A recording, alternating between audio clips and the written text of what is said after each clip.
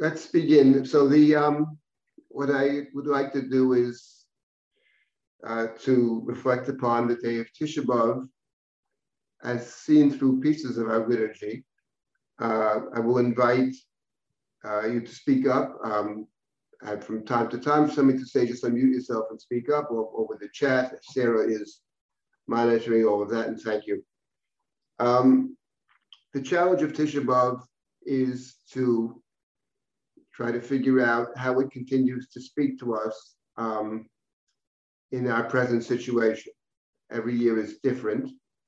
And already in the Talmud, they discussed the question about whether the fast days, the minor fast, the commemorative fast, should be in effect when, in the words of the Torah, there is, of the Gemara, there's peace, the shalom, should we fast or not fast? And the Gemara seems to suggest, certainly with the other minor fasts, the Gemara says, Ratzu mitanin, Ratzu vein mitanin, the Gemara in Rosh Hashanah, it's up to us to decide whether or not to fast. And the commentaries say that the Jewish people have decided to fast or to have sort of a half fast, because the other fast days are not really fast days, says the Ramban. You're only fasting from morning till evening. The one real fast that we have outside of Yom Kippur is Tisha B'Av. And the Gemara speaks of Tisha B'Av being different kind of day, different from the other minor fast days. And what Tisha B'Av has become, especially as reflected in the keynote that we recite, I'm talking about the Ashkenazi keynote. The Sfaradim have their own keynote as well, of course. But what the keynote consists of on Tisha B'Av are those that speak of the destruction of the temple. The keynote and the first many keynote in the Ashkenazic rite are written by Eliezer Kalir. And some of the other keynote, three in particular, mark events that took place in the Middle Ages, different massacres, crusaders, etc. And that's also marked in the keynote, as well as the burning of the Talmud. So the Ashkenazi keynote would seem to be redacted fairly early, but the point is that Tisha B'Av, through the lens of the keynote, is seen as a day of national Jewish mourning for all events that have taken place over Jewish history. And of course, that would include more recent events. The Shoah, of course, must be part of Tisha B'Av. So we are, through the keynote, reflecting on this day of mourning. The fast is actually secondary. The fast on Yom Kippur is secondary, and it's certainly secondary on Tisha B'Av. It's a way of saying this day is different. And the challenge, I think, is to reflect the present situation that we are in, which changes all the time. One of the factors, obviously, is the establishment of the Jewish state, Medinat Yisrael, which really calls into question the way Tisha B'Av should be celebrated. In a narrow sense, the prayer of Nachem that's recited in Mincha of Tisha B'Av, which talks of a Jerusalem which is uninhabited. Irashem Shomema Mibli Yoshev, those are words that I find impossible to say and highly problematic, not just because they're not true, but because what does it mean after the establishment of the state, if one believes it's a good thing, to deny that it is an act of grace? That strikes me as religiously extremely problematic. But I give it as an example of the challenge that faces us, namely to reflect upon how to think of Tisha B'Av this year. And this year has been a difficult year for the world, for the Jewish people, for the world, for our communities. So how does that play into, or does it play into Tisha B'Av? Is something to think about. What I'd like to do in the time that we have together now is to reflect upon Tisha B'Av as seen through the lens of the biblical readings for the day. When I say the biblical readings for the day, we're talking about, there's of course on Tisha B'Av, the Torah is read in the morning, and there's also a Haftorah, and the Torah is read in Mincha, and there's also a Haftorah. So the Torah reading at Mincha on Tisha B'Av is identical to the Torah reading on every fast day, with the exception of Yom Kippur. But all the fast days have the same Torah reading. We read of the post-Egel prayers of Moshe. We read of the teaching to Moshe, the attributes of God's mercy, which is understood as a vehicle to obtain forgiveness. Moshe is given a second opportunity. The people are given a second opportunity. That's the Torah reading. And the Haftorah, Dirshu Hashem B'hi Matzo, seek out God when God is present, from the book of Yeshayahu. That is the standard reading, Haftorah reading, for every single fast day. So Tisha B'Av, among other things, is a fast day. And the readings at Mincha time are a very good representation of the fact, or I say a reflection of the fact, that Tisha B'Av is a fast day. In a certain sense, it's a real fast day. You fast the whole day. It's a 25-hour fast. But the morning is different. Tisha B'Av has its own specific Tisha B'Av readings in the morning, both the Torah reading and the Haftorah. So I thought it would be good to reflect upon the day of Tisha B'Av as seen through the Torah reading of the morning and the Haftorah of the morning. So let's begin with the Torah reading. And Torah reading is found from the book of Dvarim, chapter 4. If you have the Tisha B'Av Machzor, you see it there as well. And it's a brief Torah reading. It begins with Kitolid Banim Uvlei Banim V'no Shantem Ba'aretz. So when you bring forth children and grandchildren, V'no Shantem Ba'aretz, you grow old. Yashan is old. You grow old, you go accustomed to being there. That's how we begin the Torah reading. V'no Shantem Ba'aretz. You've been there for a while. And V'yasitem Pesel Tmunat Kol. Having been there for a while, you begin to do things that are unacceptable. The production of idols, that which God has explicitly forbidden in the Ten Commandments and elsewhere. And it strikes me that the very first verse has a suggestion of how does this come to be? What is the grounding of this forsaking of God or acting wickedly? And it strikes me that it's been no shantem ba'aretz. People begin to take things for granted. People begin to lose a sense of how we got where we are. In the Torah, the ability to possess the land is an act of grace on God's part, redeeming us from slavery, bringing us to a land that's been promised to us many, many years earlier. And one can easily forget those things. Human nature is to forget how we got where we got, to forget the people that got us there, what it took to get there, etc. So the Torah reading on Tisha B'Av begins with this verse, V'no shantem ba'aretz. And that can lead to all kinds of bad things. In the Torah reading, it leads to the production of idols, idol worship, etc. And then we come to verse number 2. Ha'idoti bochem hayom et hashamayim v'et ha'aretz ki avot tovedun. I call heaven and earth this day to witness against you, that you shall soon perish from the land. Ha'idoti, edut. One might say, I testify, says God today, in the presence of heaven and earth. It reminds me of a verse that appears later in the book of Dvarim, and that's Hazinu Hashamayim V'Adabera. In Hazinu, the song which appears, the penultimate song in the book of Dvarim. So there again, listen, heaven and earth, and what the song is about is basically a dire warning of what will happen in the coming years when people forget God. A terrible warning, a terrible description of punishments, destruction, and a description of a very angry God. And here we have, in effect, this same ha'idoti bochem hayom.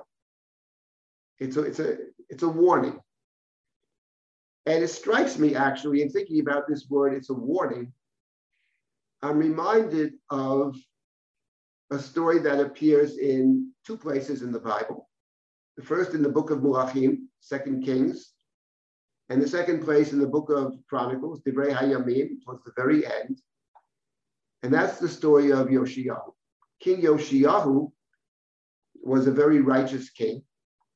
And the story that we're told there, both in the book of Kings and the book of Chronicles, is that he sends, he wants to improve, to fix the temple. It's called Bedek Habayit. Fix up the temple, improve it, make all kinds of improvements. And the priest in the temple discovers a book, a Sefer Torah, Sefer Torat Moshe. Discovers a holy book, Moses' Torah in the temple, and he brings it to Yoshiyahu. All kinds of discussion about it. The consensus, I think, or certainly many believe, that the book that Yoshiyahu is given is nothing less than the book of Devarim. And Yoshiyahu reads this book, Sefer Devarim, and he's astonished, amazed, and he's shocked by what he reads in the book. Because what he reads in the book of Devarim, as he understands it, is that failure to obey God's word, idolatry in particular. Sefer Devarim has a very strong piece of it is an attack on idolatry. And he understands that the book of Devarim suggests in more than one place, including these verses that we just read, that for the sin of idolatry, there will be banishment from the land. And he sets about to correct that. He sets about on a program, on a crusade, to eliminate idolatry from the land. And actually, there's a difference between the description in the book of Melachim and the book of Chronicles. Because in the book of Melachim, it's this finding of the Sefer Torah, which actually begins the whole procedure, the whole process. Whereas in the book of Chronicles, he already has started on this process. But in any event, it's the book of Devarim, which one might say bears witness to the fact of sin and punishment. And we have to remember that the book of Devarim contains, towards the very end of the book, several chapters which talk of God's punishment and God's great anger. Chapter 29, for example, of the book of Devarim describes God's anger, and chapter, of course, 32. Then we have chapter 28, the very long Tochacha of chapter 28, which talks what happens if you do good, the blessings that will follow. They're relatively brief, and then there's a long and frightening description of the horrific things that will take place if one strays from God. Much of that is alluded to in the keynote, especially of Kavir. So in short, King Yoshiyahu discovers, to his amazement, the book of Devarim, which bears witness. In point of fact, it's actually very interesting, as a side point, that Yoshiyahu himself, after all the good that he does, to undo the wickedness that was brought to the land basically by his grandfather Menashe, who's presented as the worst king of Judah who ever lived. And Yoshiyahu, his entire life, is undoing that to the best of his ability. But at the very end, Yoshiyahu is actually killed. He's killed because the king of Egypt, Paro Necho, is traversing the land of Israel to go north to fight the Assyrians. And Yoshiyahu attempts to stop him. And when he sets out to stop him, the forces of Egypt kill Yoshiyahu. His death is described. He's shot with 300 arrows and he dies. And our tradition wrestles with this fact. How could it be that this most righteous king, who is combating idolatry at every turn, seems to bring great reformation and improvement to the land, who sacrifices the Paschal sacrifice, the Korban Pesach, for all of Israel, how could it be that he is slaughtered by the forces of Paro Necho? So our tradition tries to resolve this problem. The Book of Chronicles has its own solution to the problem. That's one solution. Namely, he was warned not to do it, but by none other than Pharaoh himself, who acts as sort of as God's messenger. That's the version in Chronicles.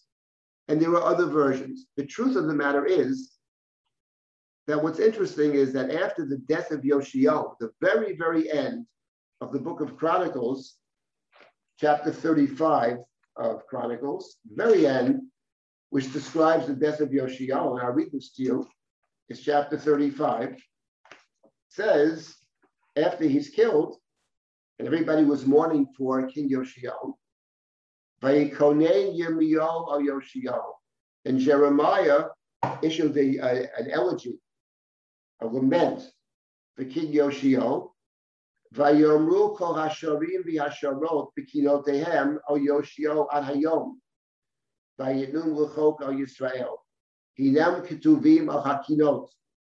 So Jeremiah composed laments for Yoshio, which all the male and female singers sang, recited in their laments for Yoshio, as is done to this day.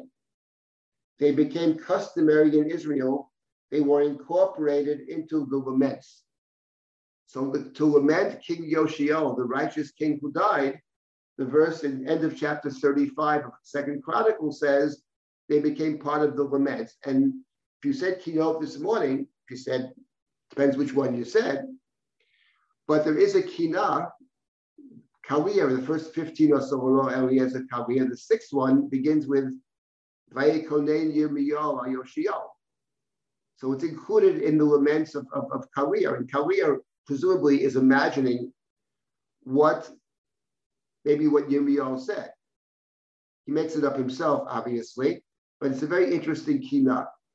To a lament for the righteous king, I would say also a lament for a single person, because the Kinot that we recite on Tisha B'Av are for the general community, the people of Israel. But this particular Kinah is focusing on one person. And we should never lose sight of the fact that the death of thousands or millions, each one person is unique. Each one person is worth mourning for. So we talk about the collectives, but the collectives are a bunch of individuals. So and in that particular elegy, which I point you towards, I'm not going to study it now, but Kawir himself tries to answer the question of how could it be that the righteous King Yoshio, the most righteous of all, from the time of Moshe, none more righteous, says Kawir, how could it be that he is massacred?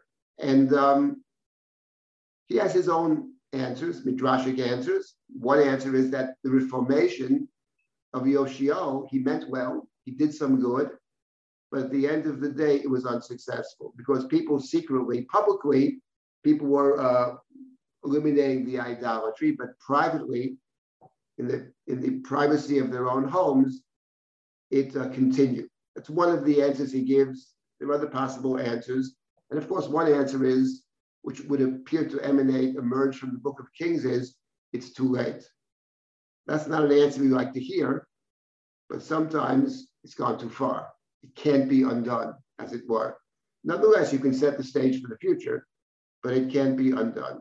So that's Yoshio. And Yoshio he discovers the Book of Devarim. So I wanted to take a moment in reflecting on Tisha B'Av to think about where Tisha B'Av falls. And by that I mean where it falls during the course of our yearly cycle of Torah reading. Because the cycle which most of the Jewish people have embraced is the cycle, the Babylonian cycle, to complete the reading of the Torah every year. In ancient Israel, they completed it twice in 7 years. We know that. But the Babylonian tradition, which was a later tradition, took hold. And in most places, the Torah is completed each year. How how exactly you divide the Torah over the year is an interesting question. Obviously, in the land of Israel, where it was 3.5 times as long to finish, they had much shorter Torah readings. And maybe they had weeks where they didn't read the Torah at all. That's also possible, special weeks. But the common practice is to finish it during the year, to complete the Torah on, actually, remarkably, not on Shabbat, but on the holiday of Sukkot, or Shmini Atzeret, which we call Simchat Torah. The second day of Shmini Atzeret in Chutz La'aretz is called Simchat Torah. In Israel, it's all one day. And that's the day we complete the Torah. The main signpost that the Talmud gives for the reading of the Torah, for the ordering of the Torah, the main signpost, the Gemara says that the tochacha, the admonitions, the blessings and curses that appear in the book of Vayikra and the book of Devarim should be read, the first one before the holiday of Shavuot, that's the admonition of Vayikra, and the one in Devarim, Parshat Ki Tavo, should be read before Rosh Hashanah. And the common practice of the Jewish people has been leaving out Shavuot for now, which is interesting for other reasons, but in terms of how the order of the reading of the Torah. The book of Devarim, the first many parshiot in Devarim, are the same every single year. We always read the blessings and the curses, the admonition, we always read it 2 weeks before Rosh Hashanah, without exception. And the week before Rosh Hashanah, we read the next Sidra, which contains within it both the New Covenant, the Covenant of Avot Moav, the middle of chapter 29, and chapter 30 talks about repentance and talks about return. It begins with the verse after the blessing and curse has taken place and talks about you shall take to heart, Vashevota Elavavecha, and describes a process, an interactive process of God and the people, each one taking a step towards the other, and a description of return. The word to return, lashuv, appears 7 times in that parsha in chapter 30. It's called Parshat HaTeshuvah, the parsha of return, and it's always read just before Rosh Hashanah, always. And the blessings and the curses, the bracha and kala, are always read 2 weeks before Rosh Hashanah. And what's interesting is that you could have arranged that 7 parshiot before Rosh Hashanah, the 7th being repentance, the 6th being blessing and curse, and you end the yearly cycle with Zota Bracha, you end with blessings. But where actually do you go back when you got 7 parshiot before Rosh Hashanah? Because they can be divided any which way. We know there are short parshiot and there are long parshiot. Parshat Vayelech has 30 verses. Parshat Naso is 176 verses. So you could actually have gone back any which way. But we always go back the same way. Always. And that is, it is always the case, without exception, that the week before Tisha B'Av, which we call Shabbat Chazon, is without exception always Devarim. No exceptions. And it's interesting, by the way, to the degree that sometimes it turns out, that what they're reading in Israel on Shabbat and what they're reading outside Israel are not the same. That happens, for example, when the second day of Yom Tov, or the 8th day, falls on Shabbat. Because in Israel, there is no second day of Yom Tov. There's only one day. So that's a regular Shabbat, to be the regular Torah reading. For those outside Israel and Chutz La'aretz, they have the special reading for the festival. So they're 1 week behind. That happens often. And then you have to catch up at some point. And what's interesting is that when it happens, and it does happen, but we always make sure that before Devarim we're caught up. Because Devarim always is the reading before Tisha B'Av. And I believe something else is interesting, what we read on Tisha B'Av. What we read on Tisha B'Av, Devarim chapter 4, is taken from the second parsha. Parshat Va'et Chanan. Parshat Va'et Chanan, which is typically also Shabbat Nachamu, but is the Torah reading of Parshat Va'et Chanan. That's always the reading of Tisha B'Av. So Sefer Devarim, the Sefer Devarim, this book of that testified, book that Yoshiel found in the temple, the book that speaks of God's punishment and the consequence of sin in more than one place and in most striking terms. And the keynote allude to them in several places, and this is the Torah reading.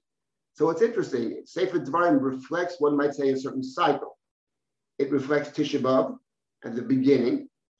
I would say it reflects Rosh Hashanah Yom Kippur, past the middle, and you're ending on the holiday of Sukkot. You end with Sukkot.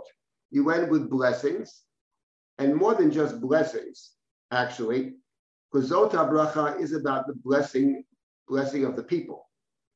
But it doesn't really begin with the blessing of the people, and it doesn't end with the blessing of the people. It begins with a description of God and God's presence. Hashem mi Sinai ba v'zarach mi seir ramo, Hofia mehad paran, atami rivavot kodesh mimino ishtat ramo. It describes the present God. And it ends at the very end of all the blessings. Ashrecha Yisrael mi komocha am noshav Hashem. The last verse speaks of a people redeemed by God. And the end of the Zot HaBracha is Moshe. True, he can't enter the land, but he sees the land. So it's about essentially the presence of God in Jewish history, the presence of God in the sacred spaces. That's how we end this book. But most of Sefer Devarim is more about caution, warning, alarm, etc. So the book, as it were, represents, I would say, the movement from Tisha B'Av to Sukkot. Tisha B'Av, in the Torah, after the story of the golden calf, we remember that God spoke to Moshe in chapter 33 of the book of Exodus and said, you can go to the land. Moshe broke the tablets, but I'm not going with you. Go to the land, I'll send an angel. I can't go with you lest I destroy you. We'll fight, we'll quarrel, you're too stubborn. And then Moshe intercedes on our behalf. Moshe is the negotiator to bring God and the people together. When the people heard in chapter 33, the beginning of Exodus, chapter 33, that God will not go with them, that is to say, there will be no temple, there will be no mikdash, no mishkan. The people went into mourning. They didn't put on their jewelry. They went into mourning. And then Moshe steps in, and Moshe attempts to bring the two parties together. Moshe succeeds in bringing the two parties together. God teaches Moshe the attributes of God's mercy. Hashem Hashem kel rachum v'chanun. We get a second chance, we get a second set of tablets, and the book of Exodus ends with the building of the Mishkan, with the structure that houses God. God and the people dwell together. So the book of Exodus ended with, let's call it Tisha B'Av, mourning that there will not be the presence of God, which takes the form of the Mishkan, the temple, and then you move to reconciliation through forgiveness, through Hashem Hashem kel rachum v'chanun, we would call it Yom Kippur. And of course, it ends with the building of God's house, the Mishkan, which in our calendar is the Sukkah. And the book of Devarim mirrors that, actually. The book of Devarim mirrors that. This book is the book that begins with, on the calendar, pre-Tisha B'Av and Tisha B'Av, then through a series of weeks, consolation, the weeks of consolation, leads you to repentance, and repentance leads you to ability to dwell in God's presence. That's the book of Devarim. So I don't think it's a coincidence that they chose for the Torah reading, Tisha B'Av morning, Ki tolid banim ubnei banim v'lo shantem ba'aretz, ha'idoti bochem hayom et hashamayim v'et ha'aretz. And now, let me stop here for a moment if anybody has any comments or questions, and I'll get to the one of the main points I'd like to make about reflecting on Tisha B'Av. A question that I think emerges without Tisha B'Av too, but it certainly emerges when one looks at the keynote of Tisha B'Av. But I'll pause here for a moment. If anybody has a comment or question in the chat, speak up now. There's nothing in the chat, but if anyone would like to write anything now or unmute yourself, this is the time.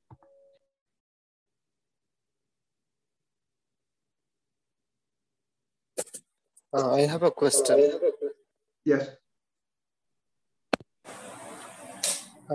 There are two, I was reading the keynotes, and one was the extent of suffering, the gross cruelty that Israelites experienced, especially during temple destruction. That is really shocking. It's like even after reading keynote, even Schindler's List looks like a pleasant movie, and so it was such cruelty. And the other aspect is that some of the keynotes say that God allowed this to happen. God allowed this to happen as a punishment, and that does not match with the attributes of God. Would you comment on that? Yeah, of course. Is there such cruelty? And yes, then, no doubt, right? Well, there's no question. And the truth of the matter is that the Torah speaks of horrific things happening.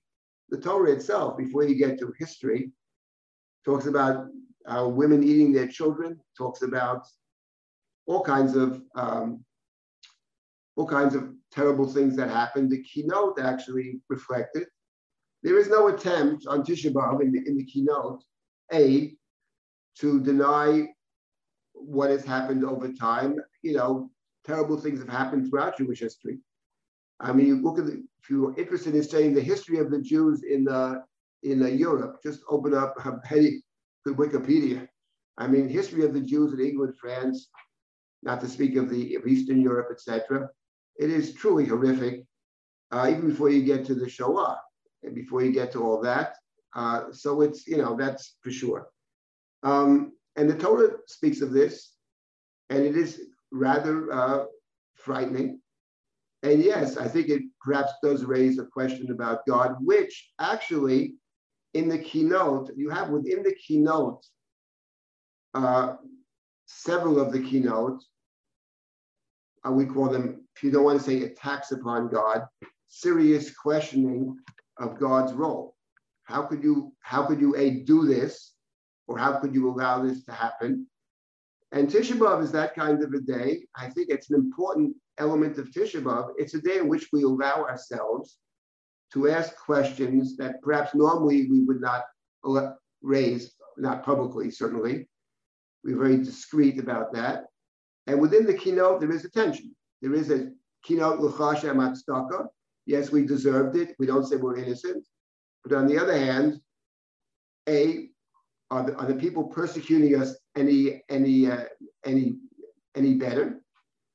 And secondly, look at all the innocents who die as well. So all these kinds of questions are raised on Tisha B'Av.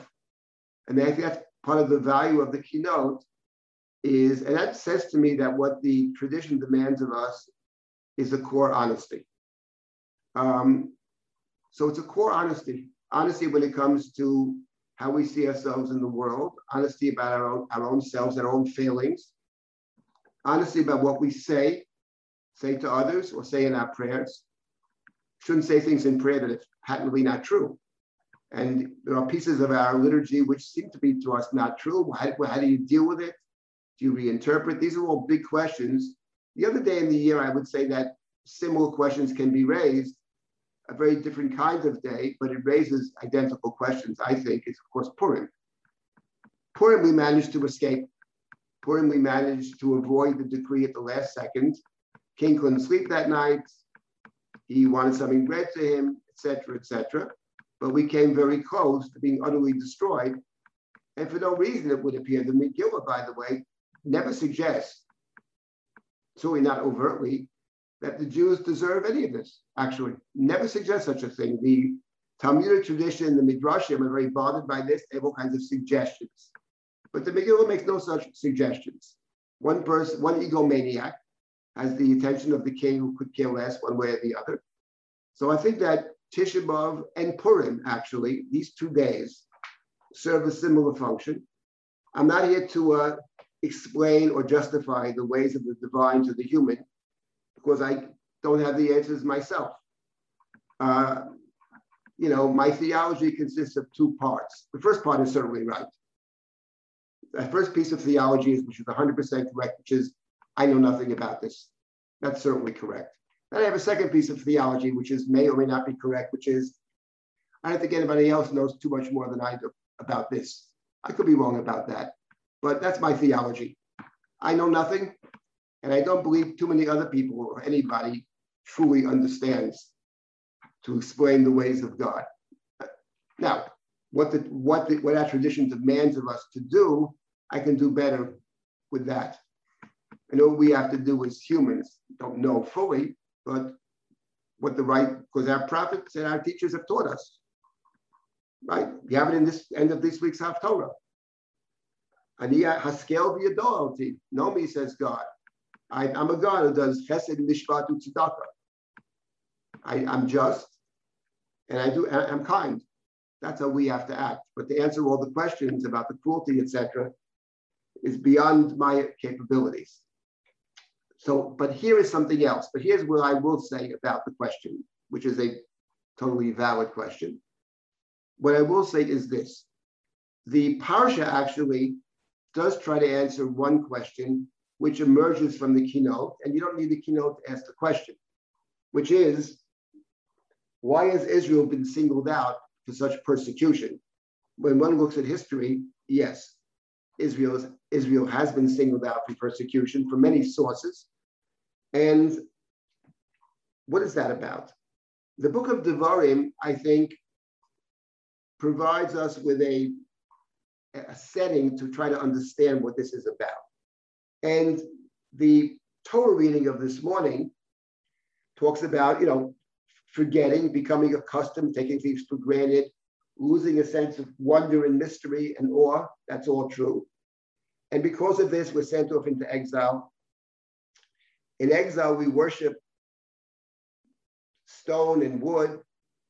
Uvikashtem misham, and there the Torah said, from that place, from the place of deep loss, from the place of deep exile, from that place, it's possible to start over again, to seek out God in the words of the book of Devarim, b'chol levavcha, b'chol nafshecha, with all your heart and soul, and that's a Devarim phrase. But sarducha, when it is in time of great distress, when these terrible things happen, b'shavta, you can return. And then you have the mention of the merciful God. There you have the merciful God. God is willing to accept you back. That you do have in this morning's Torah reading.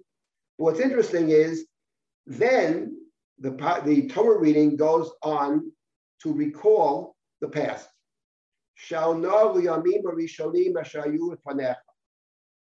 Remember what happened in the past. For example, has a people ever heard Hashema kol Elohim midaber mitoch ha'esh kasher shamata ata vayechi? Has there been another people who heard God's word emerging from the fire? And this phrase, emerging from the fire, appears later on in this morning's Torah reading. Min hashamayim hishmiachad kalo v'yasreka.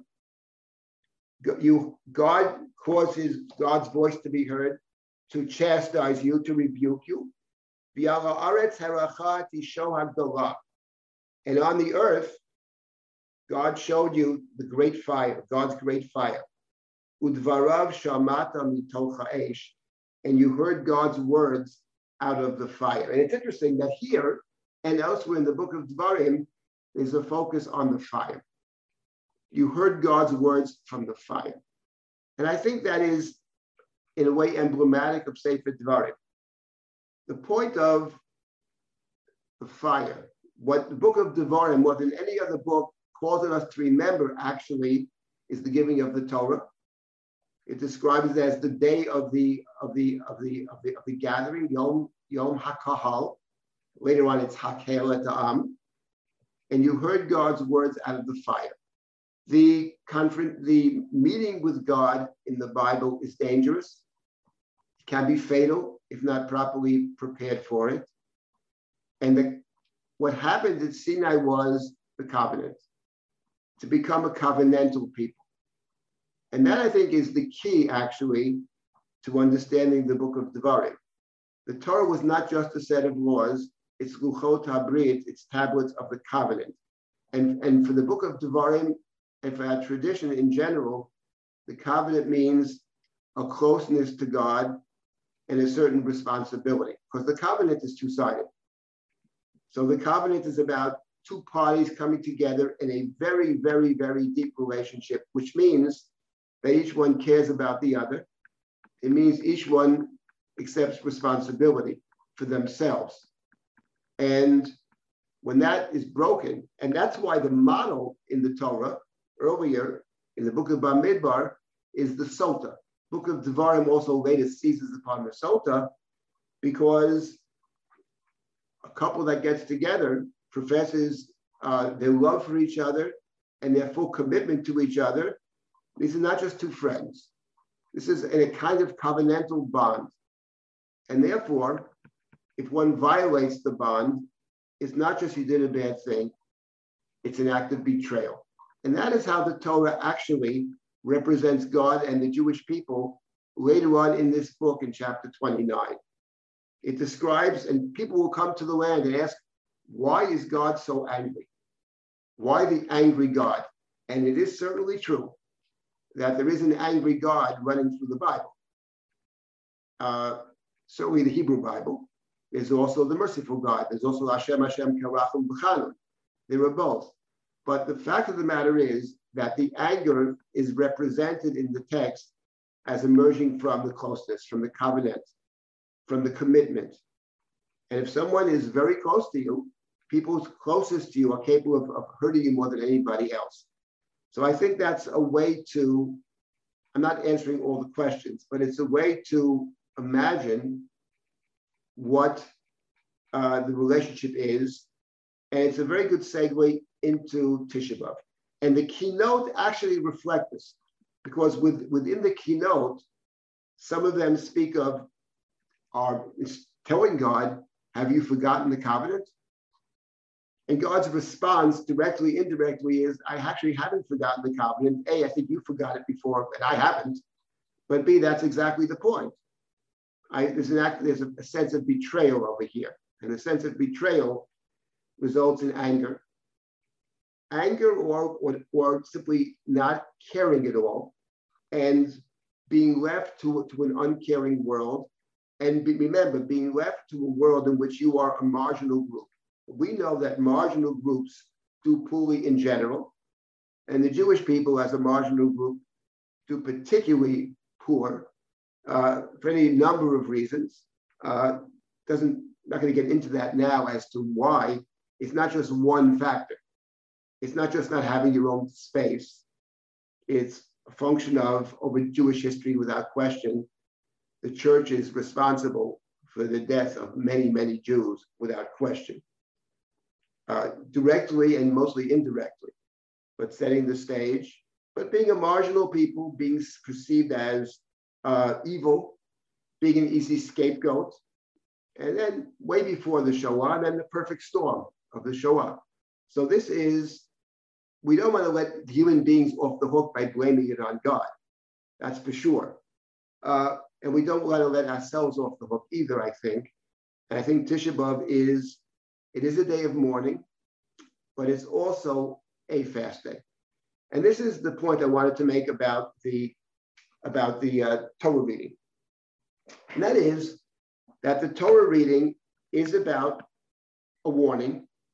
It is about exile, but it's also about the possibility of return. Uvikashtem misham, from that place of exile, you will seek out God. Ki tidrashenu, you will find the answer. Ki tidrashenu, when you seek it out. Lidrosh, levakesha lidrosh means to seek.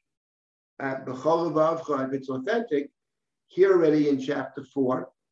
And then we have later in chapter 29, in chapter 30 in particular, it's spelled out in more detail. There it presents repentance as a kind of repairing the breaking of the covenant.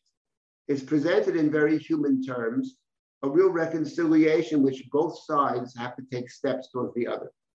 So I think that the reading of Tisha B'Av in the morning, Tisha B'Av is both a day of mourning and it's a day of fasting. It's a fast day. The afternoon is straight up a fast day. But the morning of Tisha B'Av with the keynote and the reading, and it's read in a echatun, the morning, there's in the Ashkenazi tradition, a big focus on the morning, M-O-U-R. So in the beginning of Tisha B'Av, it's more about the Avelut, the morning. Then you move towards, as the day proceeds, much more towards the fasting element. And the difference between mourning and fasting is the following. Mourning is a focus on what has been lost. What is missing? And that's the challenge of Tisha B'Av, to try to figure out what is missing. We talk about mourning the destruction of 2 temples, and whether you particularly want the temple to be rebuilt or not. What the temple symbolizes in our tradition is God's presence. The destruction of the temple means the distance from God. And a distance from God means not just God's protection, but a distance from understanding how people should behave. There's the loss of the prophetic tradition. And then we have the rabbinic tradition. We have teachers. It's not an accident that part of the keynote, the laments, include the 10 martyrs. Asar Ruge Malchut. These are our teachers. They give us a path. So what we are mourning is the concealing of God's presence, the uncertainties. We like some more direction. But the focus is on what has been lost. And that's a very important focus. What is actually important that we don't have? That's step number 1. That was the step at the story of the golden calf. The people are mourning, people are crying. And then the question becomes, how do you repair it? How do you move towards reconciliation? The fast day contains extra prayers. The fast day, every fast day, Yom Kippur in spades, but every fast day has what's called slichot. The slichot, the penitential service, every fast day, except for Tisha B'Av. Tisha B'Av, there are no slichot, remarkably. And that's because, I think, the mourning precludes it. The mourner says fewer prayers. The mourner doesn't say tachanun. And the Machzor Vitri says because you limit your prayers, not because it's a festival, whatever that means. You limit the prayers. A mourner limits prayers. A mourner is more silent. The fasting is all about prayer. It's about sounding the chatzotrot, the trumpets. The mourning, the one who's fasting, it's about repentance, basically. It's about tshuva.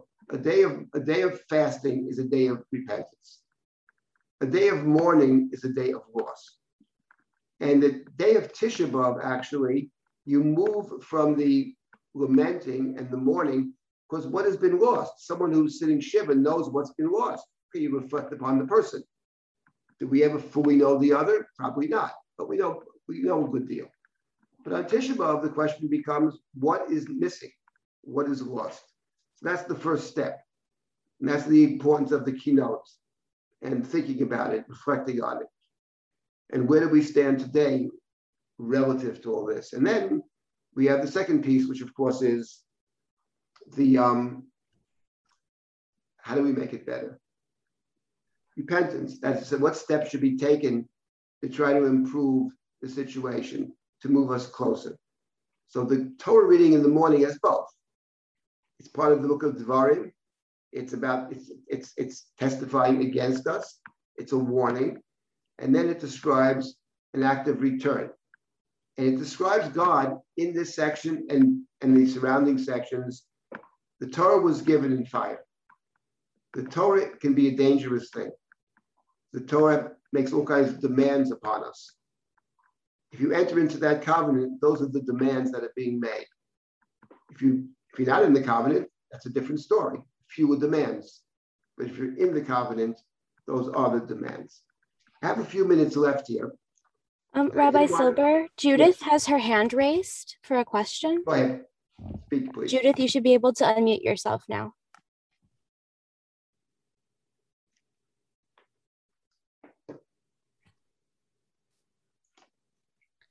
Judith? Oh, okay, they lowered their hand. Never mind then. Okay. Let me say you have just under 10 minutes left. And we have 10 minutes. I want to repeat something that I taught 3 years ago. Most of you were not there. A couple were there. And that is something from the Haftorah. The Haftorah of the morning Haftorah from the book of Yirmiyahu. Very powerful Haftorah. And there's a lot to say about this Haftorah. I want to make one small point. Yirmiyahu is the hero of Tisha B'Av, is Yirmiyahu, the prophet of laments, the prophet who chastises us on one hand, but also feels for us and suffers with us on the other. And he himself is very torn in the book of Yirmiyahu, even in this section over here. On one hand, he can say, Mi'itein Roshi Mayim. If my head was just a font of water, I would cry day and night for my people. In the very next verse, he says, I wish I could go out to the desert and be alone and not be amongst this people, amongst these sinners. And they're both true statements about Yirmiyahu. He's very torn. He knows what his task is, to deliver God's message. At one point, he challenges God. But that's Yirmiyahu. But in this Haftorah that we read this morning, there's something very interesting, and I wanted just to mention it here. This is found further down in the Haftorah. He talks about wanting to leave the people. Keep going down, further down, further down, further down, further down, further down, further. Yes, right there. Last verse. He talks about the people. No, down more. That's it. Vayadruchu et lishonam kashtam sheker. V'lo lemuna gavu ba'aretz. Ki me'ra'a el ra'a yatzal v'yoti lo yado. They bend their tongues like bows. They are valorous for treachery, not for honesty. They advance from evil to evil. So the people are deceitful, treacherous. Look at the next verse. Beware every one of his friends. Trust not, trust not your brother. Ki kolach okov Yaakov, b'choreya rachil yaloch. For every brother takes advantage. And this language is striking. Kolach okov Yaakov. Every brother is treacherous. And we are reminded, actually, of the story in the Torah of Yaakov. Yaakov took the blessing that Isaac had intended to give to his brother. Here it says, Al kolach al tiftachu, don't trust your brother. Kolach al kov Yaakov, b'choreya rachil yaloch. Rachil was a slanderer. Or telech rachil bi'amecha. What Yirmiyahu is singling out over here as the sin which causes exile, destruction. He mentions idolatry, but what he seems to be focusing on is the way we deal with the other person. One might say lashon hara v'chirut, and in particular, speaking deceitfully, taking advantage of your brother. And notice it's very interesting. He continues with the same kind of talk. Ish b'reyehu yahatelu, one cheats the other. Emet lo yidaberu, they don't speak the truth. Limdu l'shonam daber sheker, they've taught themselves to speak falsehood. Ha'avenu, they tired themselves out speaking falsely, crookedly. And the next verse, Shivtecha b'toch mirma, b'mirma me'anu dat otinu Hashem, you dwell in mirma, in deceit. In their deceit, they refuse to heed me, declares the Lord. Therefore, Hashem tzvaot, hineni tzarfam ubechantim, ki ech eseh mipnei bat ami. Therefore, I will smelt them, say them, purify them. What else can I do because of my poor people? And it strikes me that when you open up the Chumash, and you read the story of Jacob pretending to be Esau. In that story, he stands before his blind father and pretends to be Esau. And the commentaries, of course, and many others, are very troubled by it. And they give all kinds of excuses, and he didn't really lie, and all kinds of stuff. And you read the Chumash, you say to yourselves, what? That's not what it says. And actually, apart from the fact that when Esau finds out what Jacob has done, he says, he calls his name Jacob. He has circumvented me, vayakveni. And his father says to him, Isaac says to Esau,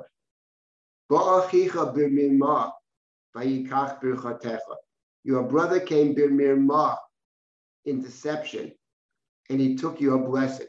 And notice over here, 3 times you have the word mirma. Shiftecha betoch mirma, b'mirma me'anu dat otinu Hashem, and then 2 verses later, chet shachut l'shanam mirma diber.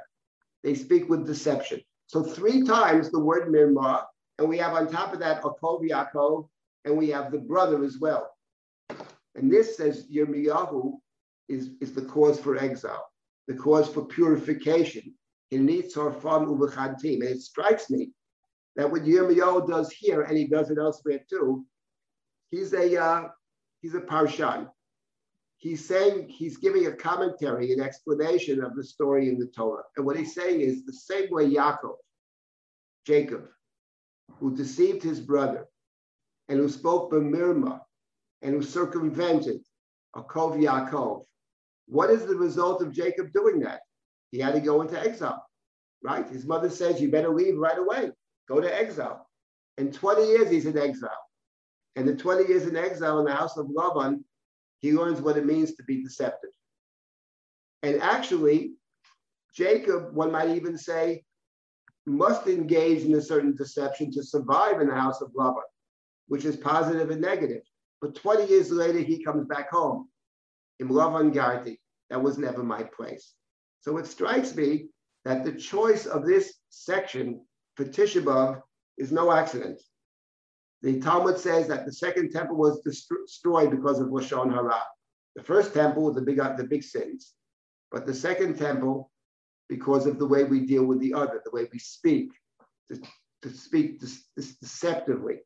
And if you speak deceptively, the Haftorah says something else. Shiftecha betoch mirma, b'mirma me'anu dat otinu Hashem. In deception, they refuse to know me, says God. And I believe the interpretation means if you are deceptive, you actually can't know God. Because to know God means to be honest with God. Because God is a God who does chesed, tzedakah mishpat, a righteous God. The righteous God does not provoke those who are deceptive. So Tisha B'Av is a day which we try to be as honest as we can in terms of what we say, in terms of understanding what this loss means for us today, in terms of looking at Jewish history and trying to get a handle on it, and where we sit within it. And then, of course, the question is, having figured out to some extent what's missing, how do we set out to make things a little better? That's the challenge of Tisha B'Av. So Tisha B'Av in the Torah, in the book of Exodus and the book of Devarim, as we read the Torah, in the book of Devarim, the trick is to move from Tisha B'Av, which is the absence of the Mikdash, to move it towards the Zot HaBracha, which is all about God's presence. You do this, takes an entire book, and it's a tough book. And Moshe doesn't mince any words. Neither does the prophet Yirmiyahu. But it's only through engaging with, in an honest way, with ourselves and our tradition, and where we stand, that we can move forward through the book and arrive in God's presence in Zot HaBracha. So that's what I had to say, some reflections about the day of Tisha B'Av, as to some extent seen through the Torah reading and through the Haftorah. Of course, there's a lot more to think about. Thank you for joining. If anybody has a comment, I think we have like 1 minute, maybe. Let me see. It is yes, now. We have 1 or 2 minutes. Go ahead. Anybody have comments or questions? I'll take it. Yes. There's nothing in the chat, but Suri. Suri, go ahead. Now, I'll just make a small linguistic point back to the Haftarah that if you're already extending the Mirma idea to the Yaakov and Lavan story, you have the pasuk that says V'ish b're'ehu yihatelu, and Yaakov says to Lavan, Va'avichem hetel bi. That's a good point. I mean, to Rachel, he says it to his wives about Lavan. That is a very good point. That's an excellent point. Yeah, it's not, look, Yaakov acted in a dishonest way, and then he meets up with the great maestro of dishonesty, and he himself becomes the victim of dishonesty. As Kasuto pointed out, the story of Jacob in the house of Lavan is simply a parallel to what Yaakov did to his brother and to his father, taking advantage of a blind person. I mean, of other people's vulnerabilities. And what Jacob is able to do, though, he's the hero. What Jacob is able to do is to transform himself. If he stays just Jacob, he never is covenantal. He becomes covenantal by transforming. Jacob becomes Israel. Or Kov becomes Yashar, as the Ramban pointed out. Yeshurun is Israel. Is the Kov lemishor. The Ramban cites the verse. Ramban cites that verse. So he's able to transform himself. I would say the great Jewish myth, I don't mean it's not true, but the guiding principle of Judaism is the ability of a person to self-transform. That is at the core of Jewish thinking, the core of the Chumash. Jacob becoming Israel, but he requires transformation. So you do have the Hatel as well, good point. Avichem Hetel Bi, excellent point. You have the triple Mirma, and you have the Yaakov, and you have the reason for exile, a partial justification.